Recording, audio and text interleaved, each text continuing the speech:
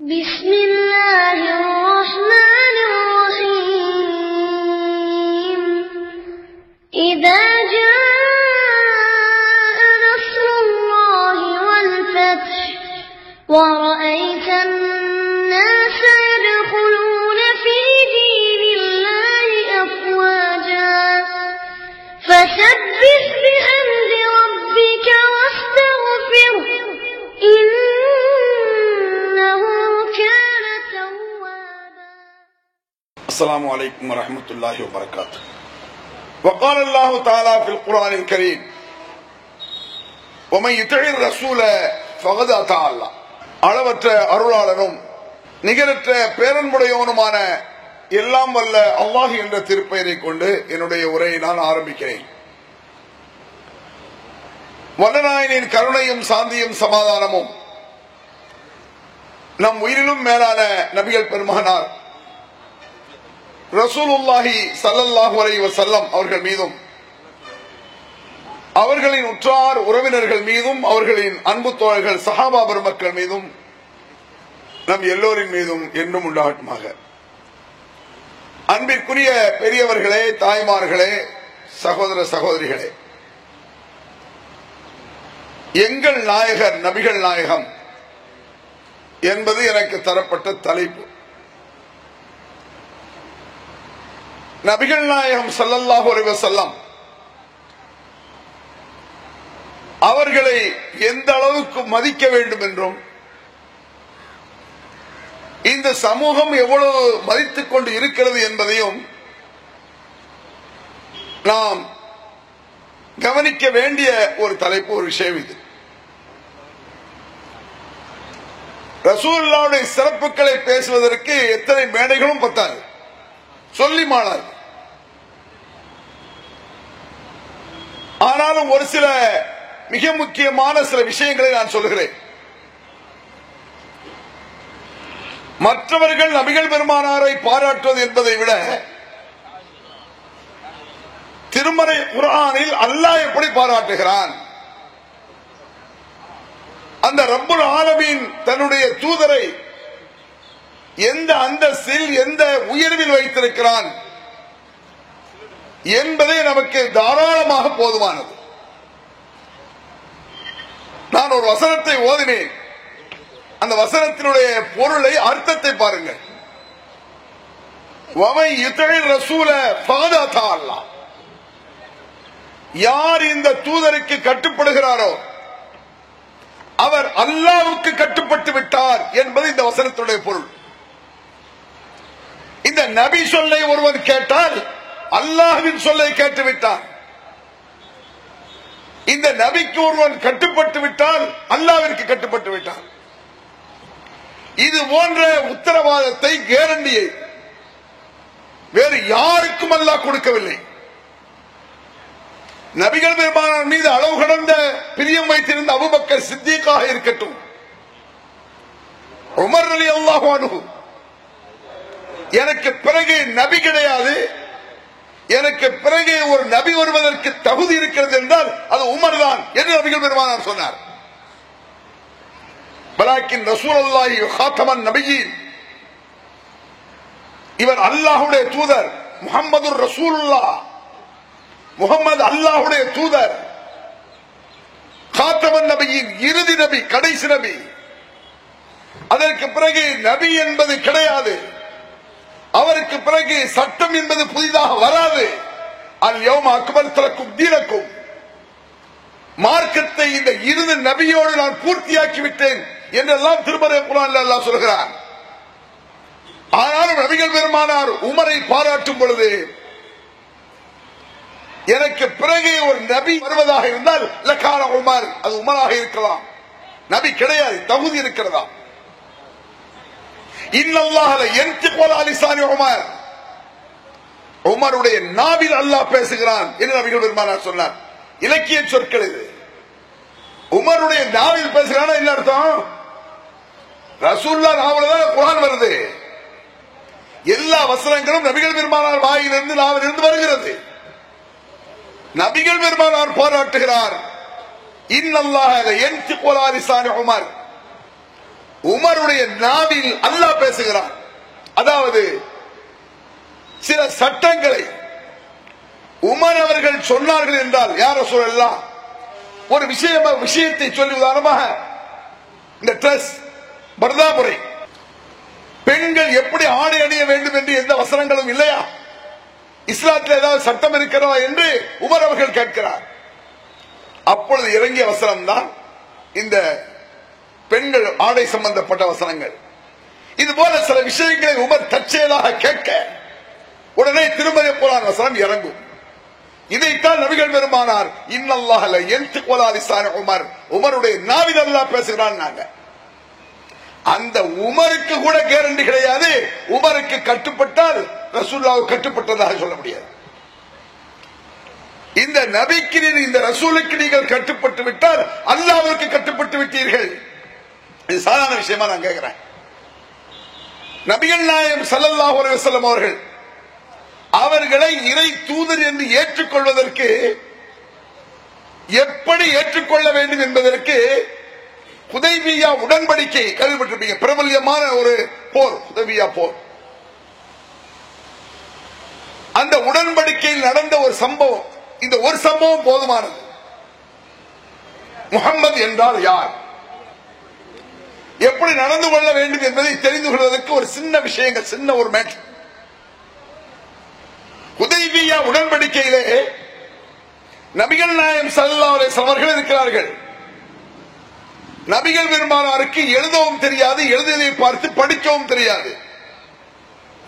சஹாபாக்களில் பலருக்கு எழுத தெரியும், எழுதியதை பார்த்து படிக்க தெரியும். நபிகள் பெருமானுடைய மருமகன் அலிக்கும் எழுத தெரியும். அந்த உடன்படிக்கை என்ன, இரண்டு சாரார் உட்கார்ந்து தங்களுக்குள் ஒரு பேச்சு முடிவுக்கு வருவது, இப்படிதான் நடந்துக்கணும். அதான் உடன்படிக்கை. பேச்சுவார்த்தையின் மூலமாக ஒரு முடிவுக்கு வருவது. அப்ப நபிகள் நாயகம் ஸல்லல்லாஹு அலைஹி வஸல்லம் அவர்களும் சஹாபா மக்களும் ஒரு சாரா, அவர்களை ஒழித்து கட்ட வேண்டும் என்ற மக்கா காவிர்கள் ஒரு குரூப். இரண்டு குரூப்புக்கு இடையிலே ஒரு ஒப்பந்த எழுத்து வர நடைபெற போகுது. உடன்படிக்கை எழுதி அப்ப உட்கார்ந்து எழுத போறாங்க. எழுதுவது யார்? அலி. அலி அவர்கள் எழுத ஆரம்பிக்கிறார்கள் அந்த உடன்படிக்கையை. எப்படி எழுத ஆரம்பிக்கிறாங்க தெரியுமா? பிஸ்மில்லாஹிர் ரஹ்மானிர் ரஹீம். எல்லா முஸ்லிம்களும் ஆரம்பிக்கிறது பிஸ்மில்லாஹிர் ரஹ்மானிர் ரஹீம். இந்த பிஸ்மில்லாஹிர் ரஹ்மானிர் ரஹீம் என்று எழுதின மாத்திரத்தில் மக்காவில் இருக்கக்கூடிய எதிர்தரப்பினர் காபிர்கள், முகமது என்ன அலி பிஸ்மில்லாஹிர் ரஹ்மானிர் ரஹீம் எழுதுறாரு, பிஸ்மில்லான்னு எழுத சொல்லு, அர் ரஹ்மானிர் ரஹீம் எழுதக்கூடாது. ஏன் அப்படி சொல்றான்? அல்லாஹ் என்று அவர்கள் அழைத்து வந்தார்கள். ரப்புல் ஆலமீனை படைத்தவன் அல்லாஹ். வலையின் சால்தஹும் மன்னஸல மினஸ் ஸமாஇ மான், வானங்களில் இருந்து பூமிக்கு மழையை தருபவன் யார் என்று கேட்டுப்பார் நபியே. அல்லாஹ் என்று சொன்னார்கள். மலக்கூத்த சமாவாத்தி வல்லால், வானங்களையும் பூமியும் தன் கண்ட்ரோலில் வசப்படுத்தி வைத்திருப்பவன் யார் என்று கேட்டுப்பார். அல்லாஹ் என்று சொல்வார்கள். இந்த அளவுக்கு அல்லாஹ்வின் வல்லமையை, ஆற்றலை தெளிவாக, அழுத்தமாக, ஆழமாக தெரிந்து வைத்திருந்தார்கள். ஆகவே அல்லாஹ் அல்லாஹ் என்று சொல்வார்கள் அவர்கள். நபிகள் பெருமானார் ஸல்லல்லாஹு அலைஹி வஸல்லம் அவர்கள் தான் அல்லாஹ்விற்கு பல பெயர்களை சொன்னார்கள். ரஹ்மான், ரஹீம், கஃபார், சத்தார், நிறைய பேர் இருக்கா இல்லையா? இதெல்லாம் நபிகள் பெருமானார் வந்த பிறகு அல்லாஹ்வின் அனுமதியோடு நபிகள் பெருமானார் சொன்ன பெயர்கள். குர்ஆனிலே சூரத்துல் ரஹ்மான்லாம் இருக்கதான் செய்யுது. அப்போ நபிகள் நாயகம் ஸல்லல்லாஹு அலைஹி வஸல்லம் அந்த மக்கத்து காபிர் என்ன சொல்றான்? அல்லாஹ்வை நாங்கள் மறுக்கவில்லை, அல்லாஹ்வை நாங்கள் ஏற்றுக்கொள்கிறோம். ரஹ்மான் ரஹீம் நீ புதுசா சொல்றேன்னா பிஸ்மில்லாஹ் எழுது. நீங்களும் அல்லாஹ்வை ஏற்றுக்கொண்டீர்கள், நாங்களும் அல்லாஹ்வை ஏற்றுக்கொண்டோம். இரண்டு பேர்களும் எதை ஏற்றுக்கொண்டோமோ அதைத்தான் எழுத வேண்டும். ரஹ்மான் ரஹீமை நீங்கள் சொல்கிறீர்கள், நாங்கள் ஒத்துக்கொள்ளவில்லை அப்படின்னா இந்த வாதத்தில் நியாயம் இருப்பதை உணர்ந்தார்கள் நபிகள் நாயகம். கரெக்ட் அப்படின்னாங்க. ரெண்டு ஒரு ஒப்பந்தம் வருதுன்னு சொன்னா இருதரப்பும் ஏற்றுக்கொண்டதுதான் எழுத்தில் வர வேண்டும் அப்படின்னு அவன் சொல்றான். நபிகள் வருவன் நான் இறை தூதர் ஏன் சொல்ல கேட்க மாட்டேன், இப்படிலாம் பேசுற. அவன் சொல்றது கரெக்ட். ரஹ்மான் ரஹீம் என்று அழிச்சு பிஸ்மில்லான்னு எழுது. சரியா? இதுதான் முதல் பிரச்சனை. அந்த ஒப்பந்தத்தில் அடுத்தபடியாக வரக்கூடிய வாசகம் மின் முஹம்மதிர் ரசூலில்லாஹ் அப்படின்னு அலி எழுதுறார். முஹம்மது ரசூலுல்லாஹ் நாம் எல்லாம் ஏற்றுக்கொண்டிருக்கிறோம். அஷ்ஹது அல்லா இலாஹ இல்லல்லாஹ் வ அஷ்ஹது அன்ன முஹம்மதன் அப்துஹு வ ரசூலுஹு. அல்லாஹ்வை தவிர கடவுள் இல்லவே இல்லை, முஹம்மது அல்லாஹ்வுடைய தூதர் என்று நாம் ஒத்துக்கொண்டிருக்கிறோம். முஹம்மதை அல்லாஹ்வுடைய தூதர் என்று ஒத்துக்கொள்ளாவிட்டால் முஸ்லிம் இல்லை. நபிகள் நாயகம் ஸல்லல்லாஹு அலைஹி வஸல்லம் அவர்கள் உலகத்திற்கே தூதராக வந்தவர்கள் என்பதில் சந்தேகமில்லை. உமா அர்ஸல்னாக இல்லா காஃபத்தல் லின்னாஸி பஷீரன் வ நதீரா அல்லாஹ் சொன்னான் குர்ஆன்ல. முழு மனித சமுதாயத்திற்கும் இவரை நாம் நற்செய்தி சொல்லக்கூடிய எச்சரிக்கை செய்யக்கூடிய தூதராக நாம் அனுப்பியிருக்கிறோம். அனைத்து மனிதர்களுக்கும் நபிகள் பெருமானார் தூதர். முஸ்லிம்களுக்கு மட்டுமல்ல, எல்லா மனிதர்களுக்கும் தூதர். ஒரு இந்து சகோதரன், கிறிஸ்தவ சகோதரன், அனைவருக்கும் நபிகள் நாயகம் ஸல்லல்லாஹு அலைஹி வஸல்லம் அவர்கள் தூதர் தான். உரிமை இருக்கிறது. முகமது எனக்கும் தூதர் என்று அவர் சொல்லலாம், முகமது எங்களுக்கும் தூதர் என்று அவர் சொல்லலாம். அனைத்து மனிதர்களுக்கும் தூதராக வந்தார்கள் நபிகள் நாயகம். ஆனால் இறை தூதர் என்று ஒத்துக்கொண்டவர்கள் முஸ்லிம்கள். அவ்வளவுதான் வித்தியாசம். ரசூலுல்லாஹ் முஸ்லிம்களுக்கெல்லாம் தூதர் வரலையே, முஸ்லிம்களுக்கு இறை தூதராக வந்தாரே இல்லை, மனித சமூகத்திற்கு இறை தூதராக வந்தார். அதை இறை தூதர் என்று ஒத்துக்கொண்டு ஏற்றுக்கொண்ட நாம் முஸ்லிம். அதனால முகமது ரசூலுல்லாஹ். அதுபோல அந்த ஒப்பந்தத்தில் அலி அவர்கள் எழுதுகிறார் மின் முஹம்மதிர் ரசூலில்லாஹ். இது இறை தூதரிடமிருந்து எழுதக்கூடிய ஒரு ஒப்பந்த கடிதம் மாதிரி போது வார்த்தை. மின் முஹம்மதிர் ரசூலில்லாஹ். உஷாராயிட்டான். இது என்ன முகமது, என்ன முகமது ரசூலுல்லாஹ்? முகமது ரசூலுல்லாஹ் முகமது அல்லாஹ்வுடைய தூதர்னு அர்த்தம். அவன் சொல்றான் லவ் அலிம்னா அன்னக ரசூலுல்லாஹ் லத்தபாராக. முகமதே, நீர்தான் அல்லாஹ்வுடைய தூதர் என்பதை நாங்கள் விளங்கி இருந்தால் உன்னை பின்பற்றி இருப்போம். நீ தூதரா இல்லையா அப்படிங்கறத பிரச்சனை. அவன் லாஜிக் பாயிண்ட் புரியுதா? லவ் அலிம்னா அன்னக ரசூலுல்லாஹ் லத்தபாராக. முகமது ரசூலுல்லாஹ் லெட்டர்ல வருது. அலி முகமது ரசூலுல்லாஹ் ஏத்துக்கிட்டனால எழுதுறாரு. ஏத்துக்கலாதவன் சொல்றான் லவ் அலிம்னா அன்னக ரசூலுல்லாஹ் லத்தபானாக. முகமதே, நீர்தான் இறை தூதர் என்பதை நாங்கள் ஒத்துக்கொண்டிருந்தால் உன்னை பின்பற்றி இருப்போம். நீர் இறை தூதரா இல்லையாங்கிறத பிரச்சனை. இறை தூதரை பின்பற்ற வேண்டுமா வேண்டாமா என்பதல்ல பிரச்சனை. முக்கியமான விஷயம் உங்களுக்கு, இறை தூதரைத்தான் பின்பற்ற வேண்டும். நீர் இறை தூதர் இல்லை, அதான் பேச்சு. இறை தூதரைத்தான் பின்பற்ற வேண்டும், அதில் மாற்று கருத்தில் அவனுக்கு. ஏன்? நீதான் இறை தூதர் என்பதை நாங்கள் நம்பியிருந்தால் உன்னை பின்பற்றி இருப்போம். இறை தூதரைத்தான் பின்பற்ற வேண்டும், ஆனால் நீர் இறை தூதர் இல்லை அப்படின்னா இதிலிருந்து என்ன விளங்குது? இறை தூதரை பின்பற்ற வேண்டும் என்று மக்கத்து காபிர்கள் விளங்கியிருந்தார்கள். இறை தூதரை பின்பற்ற வேண்டும் என்று மக்கத்து காபிர்கள் விளங்கியிருந்தார்கள். ஆனால் நபிகள் பெருமானாரை இறை தூதர் என்று ஒத்துக்கொள்ளவில்லை. நம்ம ஆளு என்ன செய்யறான்? சுன்னத்து ஜமாத்து மذهب குரூப் முகமது இறை தூதர் தான், நாங்க அவரை பின்பற்ற மாட்டோம். என்ன கொடுமடா இது! யோசிச்சு பாருங்க, எவ்வளவு மடத்தனமான ஒரு போக்கு தெரியுமா இது? அடே, மக்கத்து காவிர்கள் இறை தூதரை பின்பற்ற வேண்டும் என்ற கான்செப்ட் அடிப்படை. இறை தூதரை பின்பற்ற வேண்டும் என்பது கரெக்ட். முகமதே, நீர் இறை தூதர் இல்லை. இவன் லா இலாஹ இல்லல்லாஹ் முஹம்மது ரசூலுல்லாஹ், முகமது இறை தூதர் தான், அவரை பின்பற்ற முடியாது, இமாம்களை பின்பற்றுவாங்க. எவ்வளவு மடத்தனமான ஒரு போக்கு இது! யோசிச்சு பாருங்க, எவ்வளவு துர்பாக்கியம் அது! இறை தூதர் என்று நம்புவதுதான் மிகப்பெரிய கஷ்டம். அதை நம்பிட்டான். இறை தூதர்ல அல்லாஹ்ட்ட இருந்து வந்த தூதர் அப்படின்னு நம்பிட்டான். அந்த நபியை பின்பற்றுவதற்கு என்ன யோசனை? அதான் அல்லாஹ் சொல்றான், ஒமை யுதீர் ரசூல் ஃபகத் அத்தா அல்லாஹ். யார் இந்த தூதருக்கு கட்டுப்படுகிறானோ அவன் அல்லாஹ்வுக்கு கட்டுப்பட்டு விட்டான். வேறு எவருக்கும் இதை சொல்ல யோகியதை கிடையாது. அபூபக்கர் சித்திக்கே அப்படி சொல்ல முடியாத.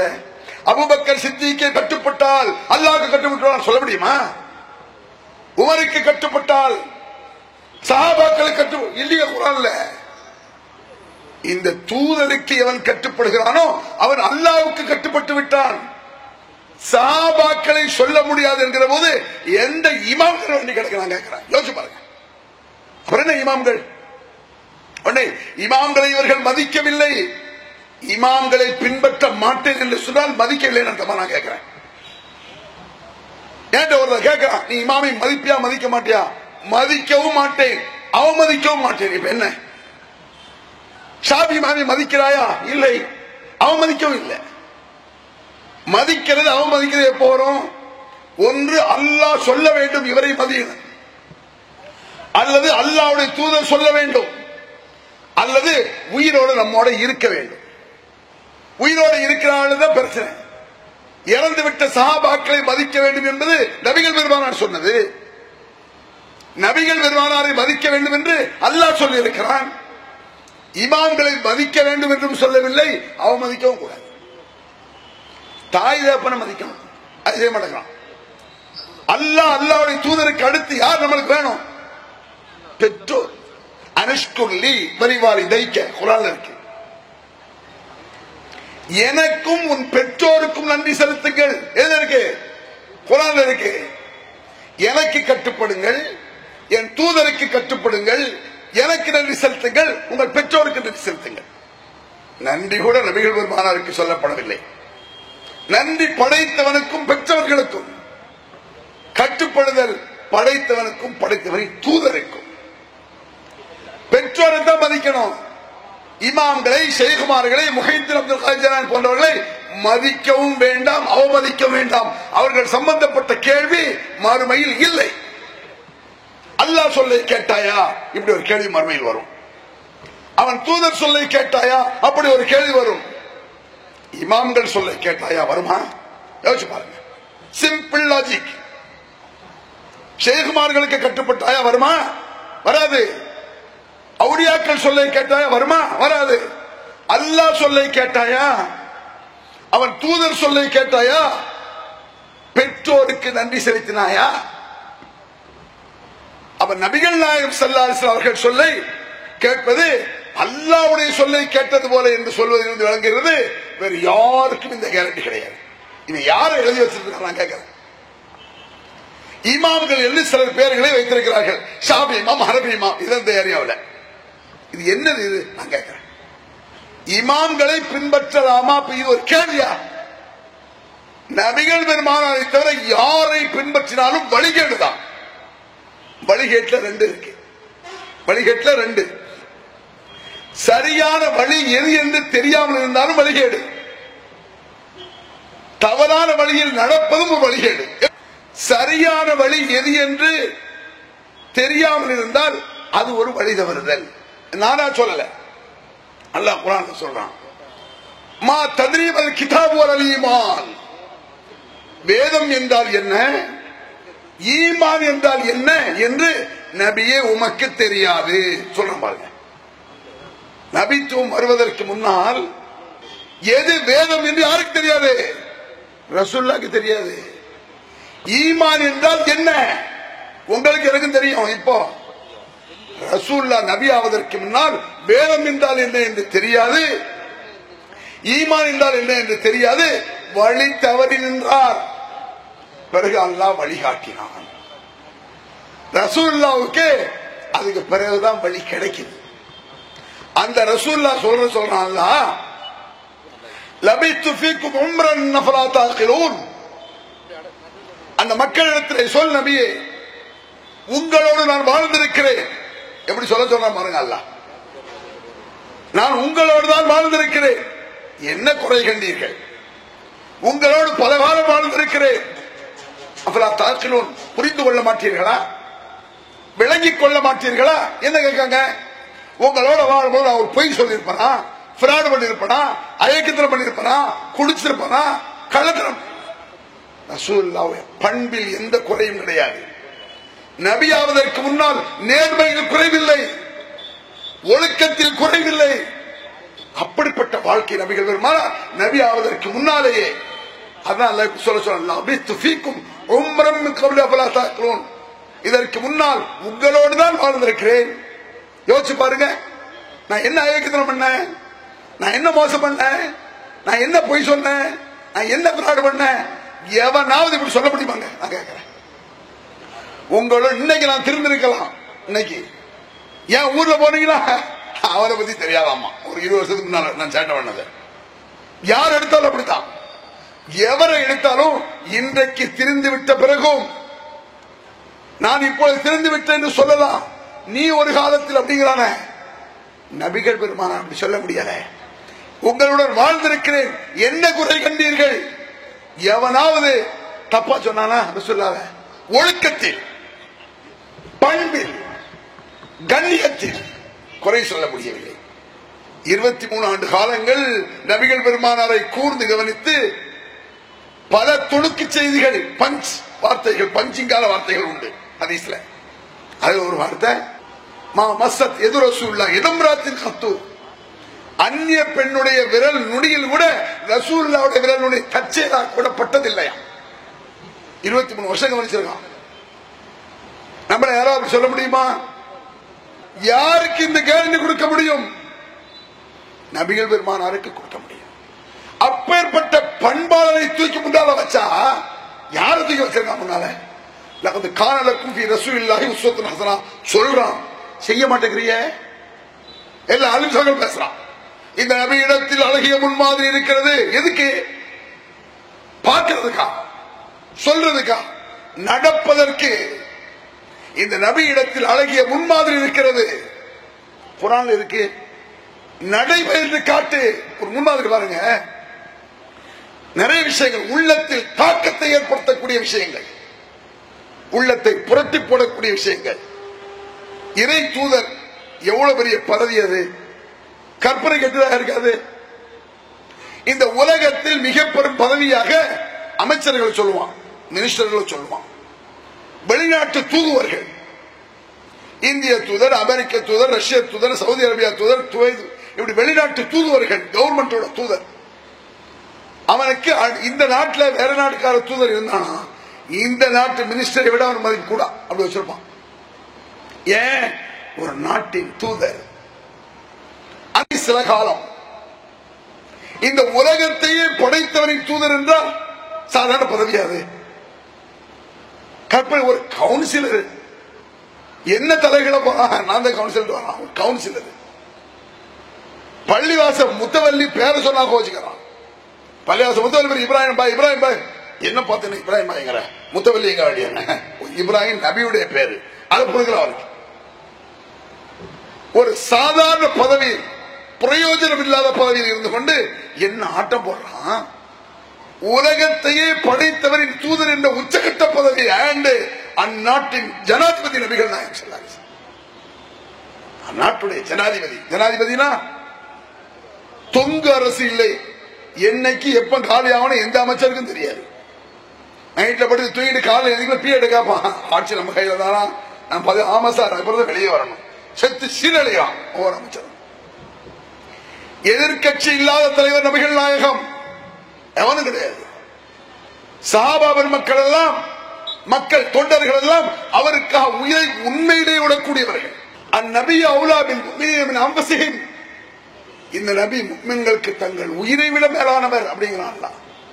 உயிருக்கு தயாராக இருந்தவர்கள் சஹாபாவின் மக்கள். நபிகள் நாயகம் ஸல்லல்லாஹு அலைஹி வஸல்லம் அவர்களுக்காக உயிரை கொடுப்பார்கள். எதிர்கட்சி கிடையாது. அவ்வளவு உயர் பதவியில் இருக்கக்கூடிய நபிகள் நாயகம் கற்பனை கெட்டாத பதவிகள், கற்பனை கெட்டாத மரியாதைகள். தன்னோடு இருக்கக்கூடிய ஒரு சிறுவன், நபிகள் பெருமானிடத்தில் அடிக்கடி வந்து செல்லக்கூடிய ஒரு சிறுவன், முஸ்லிம் சிறுவன் அல்ல, யூத சிறுவன். உடல்நிலை சரியில்லை, காய்ச்சல் பையனுக்கு.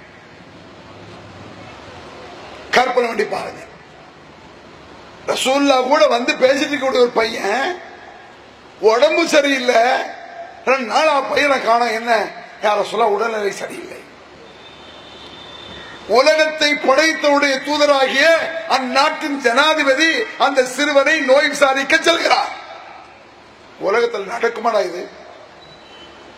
இவ்வளவு பெரிய பதவியில் இருக்கக்கூடிய ஒரு ஆள் போவானா? அப்படி நோய் விசாரிக்க செல்கிறார். அந்த பையன் பக்கத்துல போய் உட்கார்றாங்க. அவன் தரக்கிட்ட உட்கார்றாங்க. ரசூல் ஸல்லல்லாஹு அலைஹி வஸல்லம் உட்கார்ந்து என்ன சொன்னாங்க தெரியுமா ரசூலுல்லாஹ்? அஸ்லிம், நீ முஸ்லிமா இருப்பா, இஸ்லாத்துக்கு வந்துறேன். அப்ப இஸ்லாத்துக்கு வான்னு சொல்லிட்டா மக்கள் எல்லாம் முஸ்லிமா சேர்த்து சுயநலத்துக்கு இல்ல, பையன் உடம்பு சரியில்லாம இருக்கான், இதுல ஏதாவது ஒரு மரணம் ஆயிட்டான்னு சொன்னா நேர நரகத்துக்கு போயிருவான என்று நொந்து நொம்பரப்பட்டு கவலையில் அக்கறையில் அழைக்கிறார். அல்லாஹ் குர்ஆன்ல அப்படி சொல்றான். லஅல்லக பாஹிஉன் நஃப்ஸக அல்லா யகுனு முஃமினீன், இவர்கள் ஈமான் கொள்ளவில்லை என்பதற்காக நபியே உம்மை மாய்த்துக் கொள்ள போகிறீரா? அடுத்தவன் இஸ்லாத்தை ஏற்றுக்கொள்ளவில்லைங்கிறதுக்கு நம்மளுக்கு கோவம். மார்க்கத்தை சொல்லிட்டே இருக்க, ஏத்துக்கிட மாட்டேங்க, கவலையா படுவீங்க, கேட்ட கேள்வி கேட்கட போடா, இப்படித்தான் வரும். ஏத்துக்கிட்டா ஏத்துக்காது அப்படியே வரும். அல்லாஹ் ரசூலுல்லாஹ் என்ன செய்றாங்க?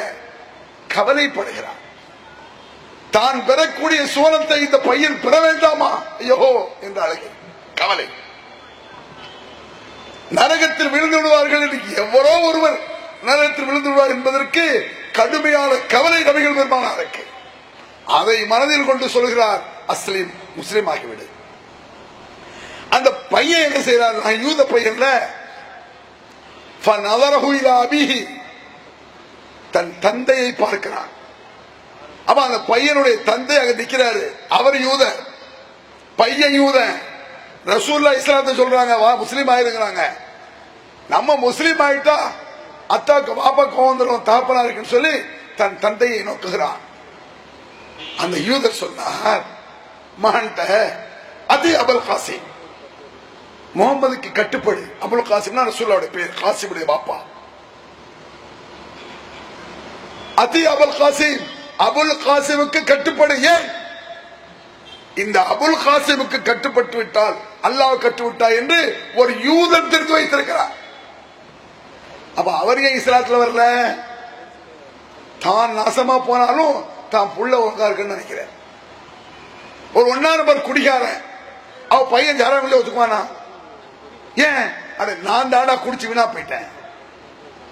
1 நம்பர் பீடி பஸ் தான், சிகரெட்டு, புள்ள குடிச்சா ஒத்துக்குவானா? ஒத்துக்க மாட்டான். ஏன்? நான் குடிச்சு வீணா போயிட்டேன், நீ ஒழுங்காயிரு.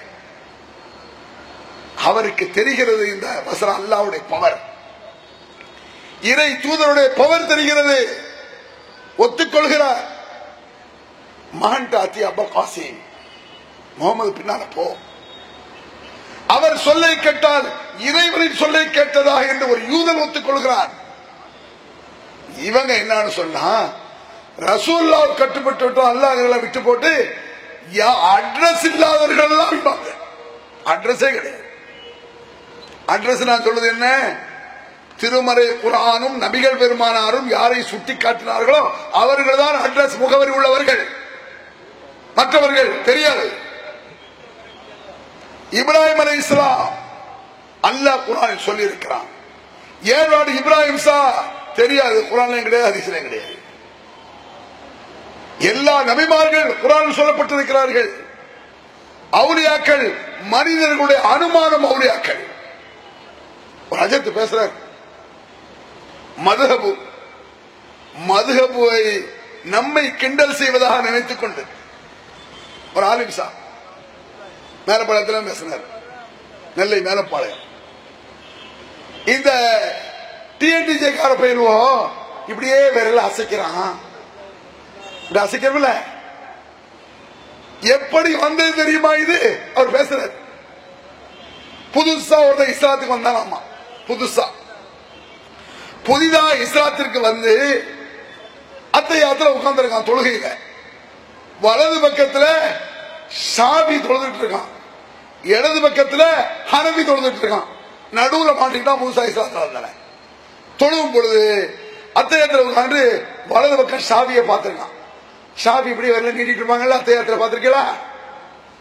ஷாபினா என்னன்னு தெரியாது சில பேருக்கு, பாப்பான்னு கூப்பிடுவாங்க. இதுல ஒரு கூத்து இருக்கு. இந்த கோயம்புத்தூர்ல ஒரு புதுசா இஸ்லாத்துக்கு வந்தான். அங்க உள்ள அஜர்ட்ட போய், அஜர்ட் நான் இஸ்லாத்துல சேரணும், நான் எப்படி தொழணும்? அவரு நீ ஷாபியா ஹனபியா? நான் ஷாபினா என்னன்னு தெரியாது, ஹனபினா என்னன்னு தெரியாது. பாப்பான்னு கூப்பிடுறியா அத்தானு கூப்பிடுறியா? நான் டேடின்னு கூப்பிடுவேன். பக்க பக்கம் முடிச்சாரு. நம்மளதான் கூப்பிட்டாங்க பையனை. அப்ப வலது பக்கத்தில் ஷாஃபி, இடது பக்கத்தில் ஹனபி. ஷாஃபி இப்படியே நீட்டிட்டு இருப்பாங்க, ஹனபி அப்படி நீட்டிட்டு அப்படி போட்டுருவாங்க. இதை புதுசா இஸ்லாத்து வந்தா பாக்குறான். வலது பக்கம் பார்த்து நீட்டினானா, இடது பக்கம் பார்த்து மடக்கினானா. வலது பக்கம் இப்படியே இப்படித்தான் வந்துச்சு அசத்து. இதை நம்மளை கிண்டல் பண்ணல, மதபதை கிண்டல் பண்ற. அதனால அர்த்தம் இல்ல ரெண்டு மதம் இருக்கிறனால இந்த முட்டாள்தான் வருது அப்படின்னாலும், நாங்கள் மதுஹபால் இப்படி வரவில்லை, நபிகள் பெருமானார் செய்தார். வேற என்ன? இது இன்னொரு கேள்வி கூட இருக்கு, அதையும் சொல்லிட்டு வர்ற மேட்டர். ஷாஃபிகள்லாம் என்ன செய்வான்? தொப்புளுக்கு மேல தக்பீர் கட்டுவான். ஹனபிகள் தொப்புளுக்கு கீழே தக்பீர் கட்டுவான். அப்ப முதல்ல அந்த பையன் தொழுவும் ரெண்டு பக்கம் பார்க்கலையோ, ஷாஃபியை பார்த்து எப்படி, ஹனபி பார்த்து அப்படின்னா ஓகே. ஒரு கிண்டலை கூட லாஜிக்காக சொல்ல தெரியாத முட்டாள் அமைச்சுக்கிறது. அப்ப என்ன மதுஹபை இவர்கள் சொல்கிறார்கள்? மதுஹபின் கூத்தை எடுத்துக்கொண்டால் அது பெரும் குப்பை. எப்படி கலரா பெரும் குப்பை. அதே நம்ம தலைப்பு மெயின் வந்து முகமது ரசூலாக அதை மெயினா சொல்றோம். இமாம்களுக்கு இவர்களுடைய நெஞ்சத்தில் இருக்கக்கூடிய இடம் ரசூலுல்லாஹ்விற்கு இல்லை. உண்மையா போய்யா? நான் கேட்கிறேன். ரசூலுல்லாஹ்வை நெஞ்சத்தில் வைத்தால் மற்றவர்களுக்கு அந்த இடம் இருக்கக்கூடாது. மதபுரை என்ன சட்டம் எழுதி வச்சிருக்கான்? அரபி மூலத்தை சொல்கிறேன், அரபி மூலம். அஜித் பாத கேட்டு பாருங்க.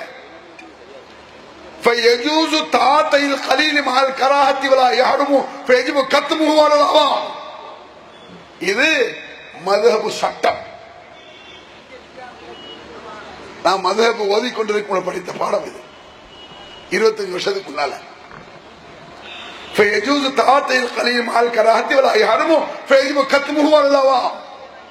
என்ன அர்த்தம் தெரியுமா? சிறிதளவு கஞ்சா சாப்பிட்டுக் கொள்ளலாம். கஞ்சா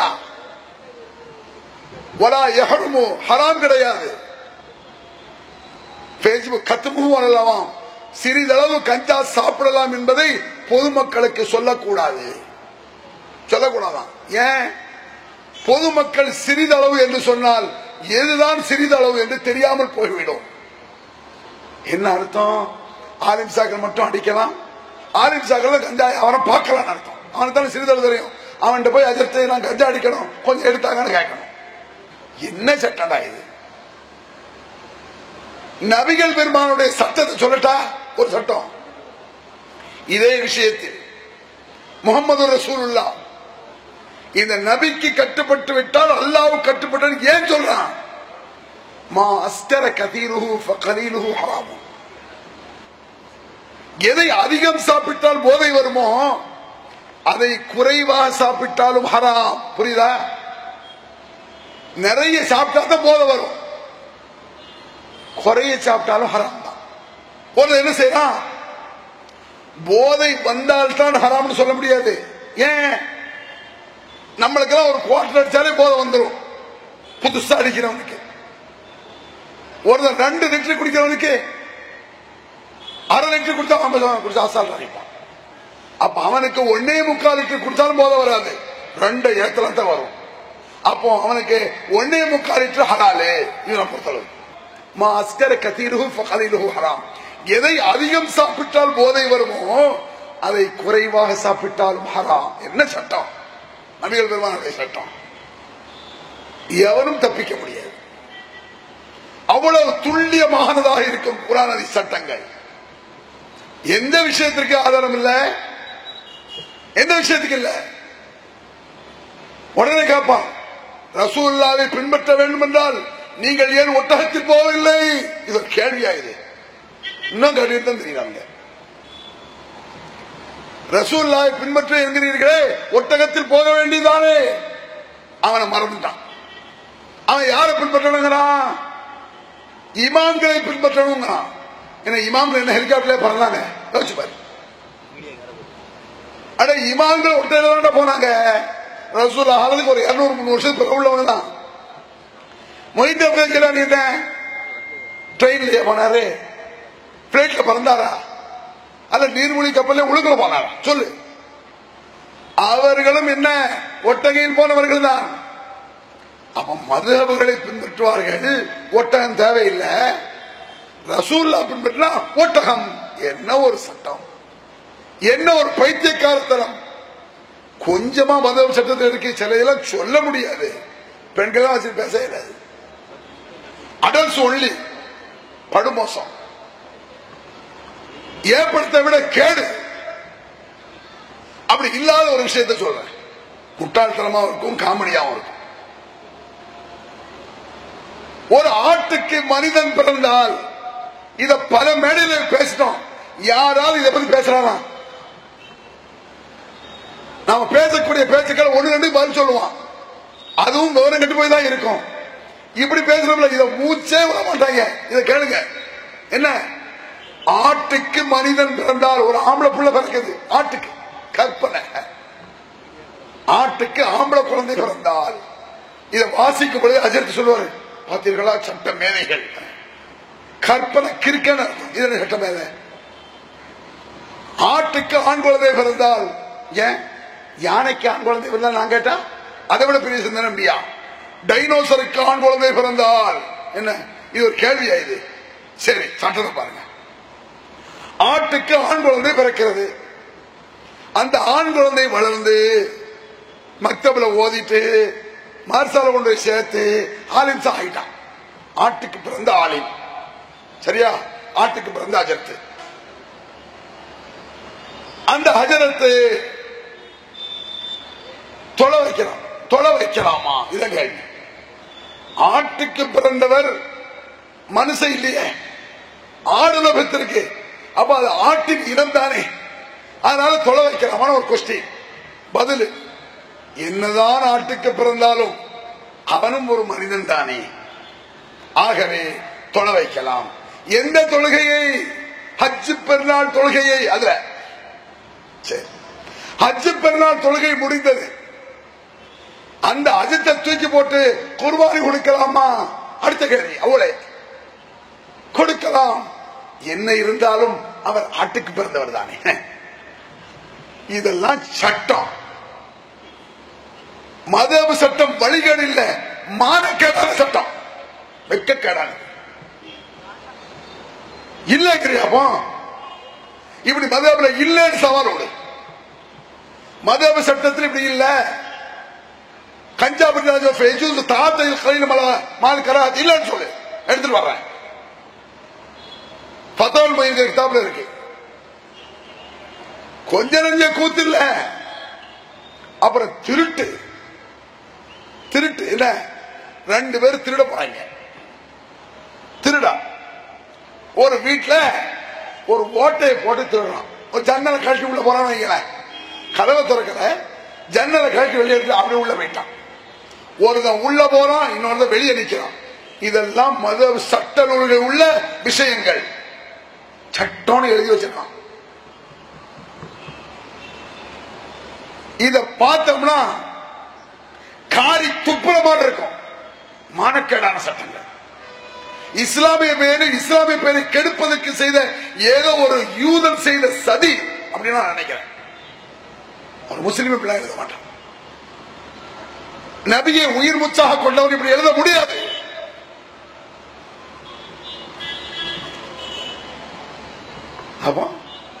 ஒருத்தன் உள்ள போறான், இன்னொருத்த வெளியே நிக்கிறான். உள்ள இருந்து ஒருத்தன் பணத்தை நகை எல்லாத்தையும் திருடி அந்த ஓட்ட வழியா வெளியே போடுறான். வெளியே நிக்கிற கெட்டி கொண்டு வரான். இவ்விருவரில் யார் திருடன்? கொஸ்டின்.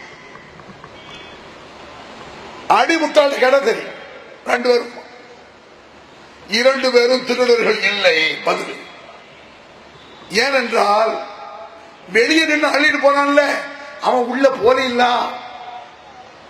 அப்ப உள்ள வெளியே போட்டான்ல, அவன் வெளியே வரும்போது ஒண்ணு கொண்டு வரல இல்ல, வெளியே வச்சிருக்கான். இதெல்லாம் ஒரு சட்டம். அதாவது கம்பேர் கூட பண்ண முடியாதுங்க. மலைக்கும் மடுவுக்கும் வித்தியாசம் அப்படி கூட சொல்ல முடியாது.